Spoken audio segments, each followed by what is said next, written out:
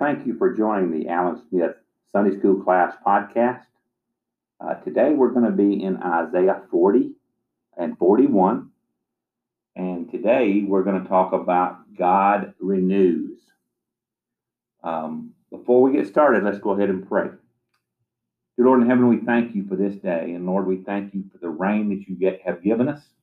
Lord, we thank you for the sunshine that you do give us every day and every once in a while. And the Son, Lord, that you gave us, Lord, to die on the cross for us. Lord, we come before your throne of grace today, Lord, and thank you for who you are in our life.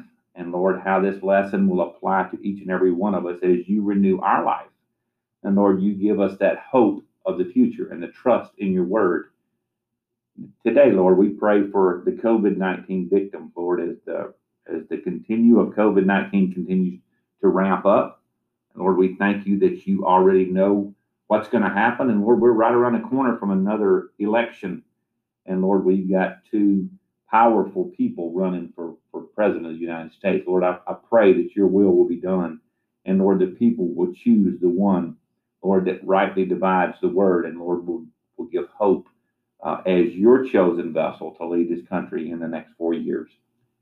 Lord, I thank you for our teachers, Lord, as they're preparing Zoom lessons and, Lord, virtual lessons along with class lessons. Lord, I know that's hard.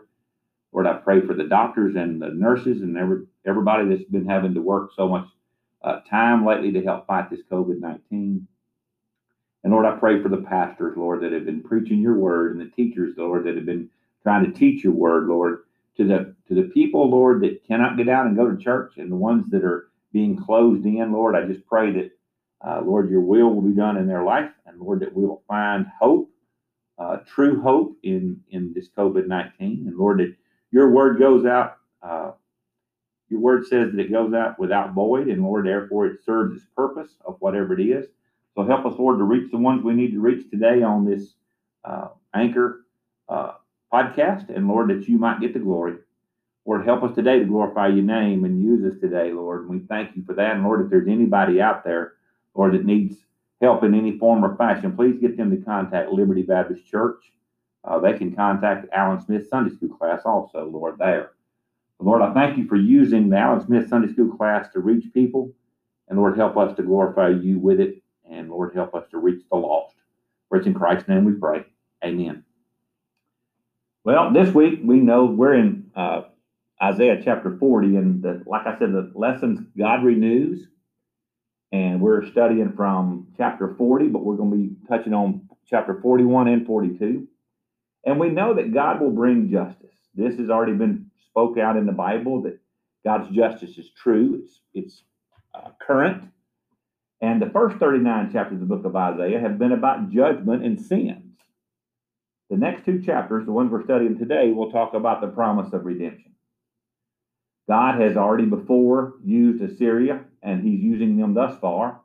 And he will use Babylon in the very near future as instruments of God's judgment on his people. And we've seen throughout the Bible that God is in control of all situations. God has promised us through his word that he will judge sin. All that has been promised has come true. And last week, Alan Kirkendall gave out a handset or a handout that shows the remaining promises to come. And as we look at some of these promises, we can see God is working now to get these things accomplished. The first thing to come is the rapture of the church. And this can come at any time because of what's being set up already of the second promise. And the second promise is the rise of the Antichrist. Daniel 9:27 and 2 Thessalonians 2, 1 through 12 says the Antichrist will establish a protective treaty with the nation of Israel, but break it during the tribulation. We can see how the Arab nations right now are signing agreements with Israel. It's just a matter of time before God calls the church home and the tribulation period can begin. So today we need to look at ourselves and say, are you ready? This week's lesson is a turning point in the book of Isaiah. God reveals that through Isaiah that Babylon would eventually take Israel captive because of their sins. It hasn't happened yet. So God's already telling it, Isaiah to tell the country of Israel, this will happen to you. Thus, because of their sins of pride, if you remember, Hezekiah showed all of his jewelry and everything and all the gold and everything. Because of their sins of pride and rejection of God, God is going to judge Israel. But God. How many times have we ever heard that one? But God. God would task Isaiah to bring words of comfort. Now, how do you have words of comfort and words of hope when God just told you that you're going to be taken over by Babylon? Well, because the words of hope are for a return of Israel and the promise of redemption. With the judgment of Babylon on the people of Israel, the penalty has to be paid and will be paid. And they will return to their land after 70 years. God had told Israel these things so the people of Israel would have hope and place their trust in God. Not only did he tell them ahead of time, but he also told them a timeline, exactly how long they would be gone, 70 years. You see, only God can see the future and tell of it as already coming true. Here, Israel gets a do-over. Those of you that play golf know what a do-over is. It's a mulligan, a chance to start anew again. And so do we. You see, we get a new heart. When we accept Jesus Christ as our Lord and Savior, we become new in the body of Christ. So today, this lesson is foretold about that also, and we'll talk about that in a minute. In chapter 40, verses 1 through 11, they tell of God revealing to Isaiah that God will comfort his people, his chosen ones. Romans 11:2 tells us God has not cast away his people whom he foreknew. God has great plans for Israel because they are his covenant people. God prepares the way of the Lord, according to the Bible in the first 11 verses. Through John the Baptist, this is Mark 3:3, Mark 1:3, Luke 3:4 through 6, and John 1:23. Thus, God shows who he is and how powerful he is and how in control he is in verses 12 through 17. Who has the power to create the physical universe, the earth in its perfect balance, between the mountains and the seas so that the earth spins on its axis perfectly and moves perfectly in space, perfectly throughout the Milky Way, and the Milky Way throughout the universe? Only God. Nothing can compare to God. So today, if you will, turn your Bibles to chapter 40. We're going to read verses 18 through 20, which is today's lesson. And I'll start right now.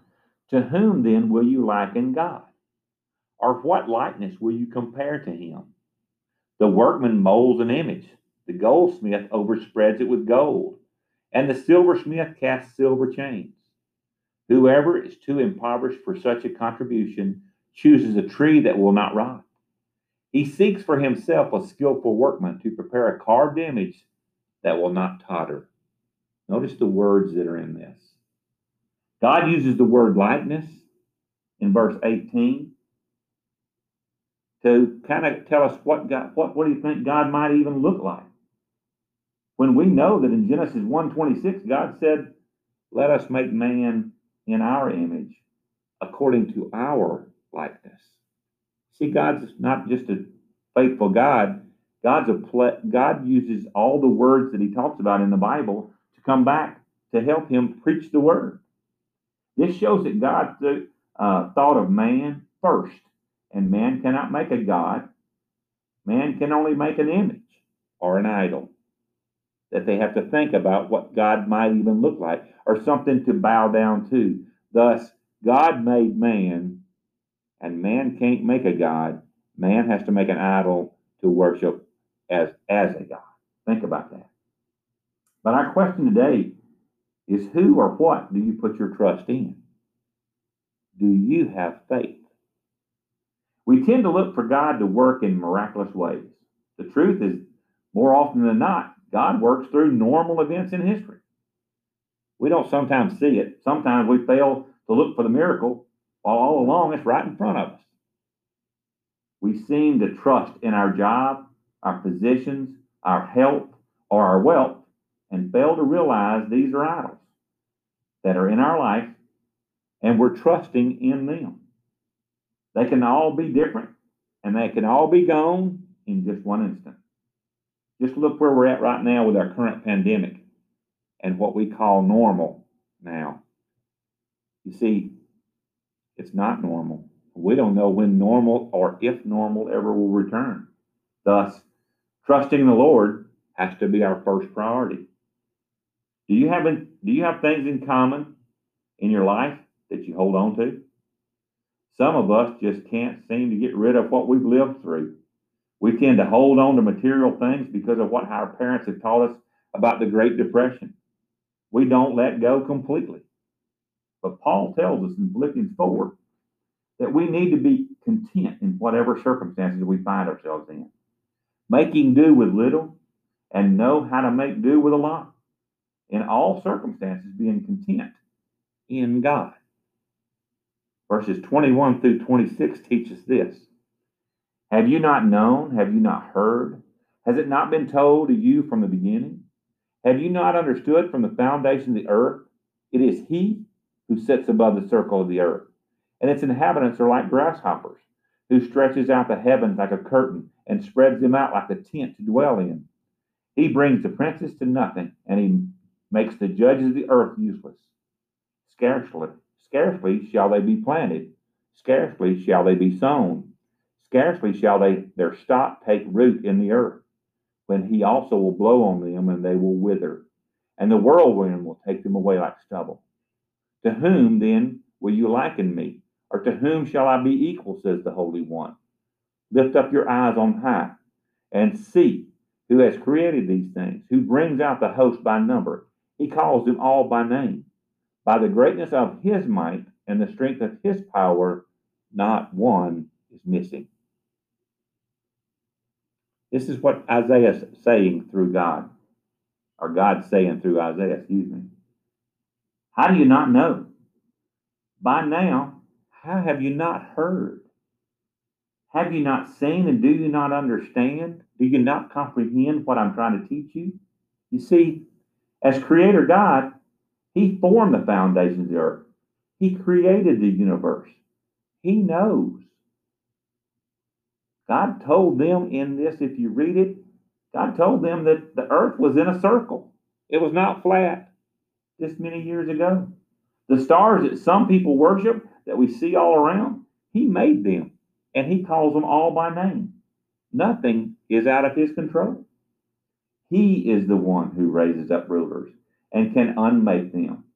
Leaders of the earth have no power unless God gives it to them. I think we've heard that before when Jesus said that. He says, you would have no power if not given to you from above. So if the God of the universe says He will bring His people out of captivity, then you can be assured it will happen. God is in control of the entire process from the beginning to the end, and God will keep His promises.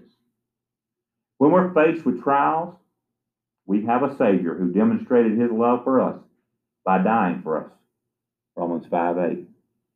And when we lose heart, or become stressed, or even disappointed, we can look to Christ, and we can be confident of our current situation.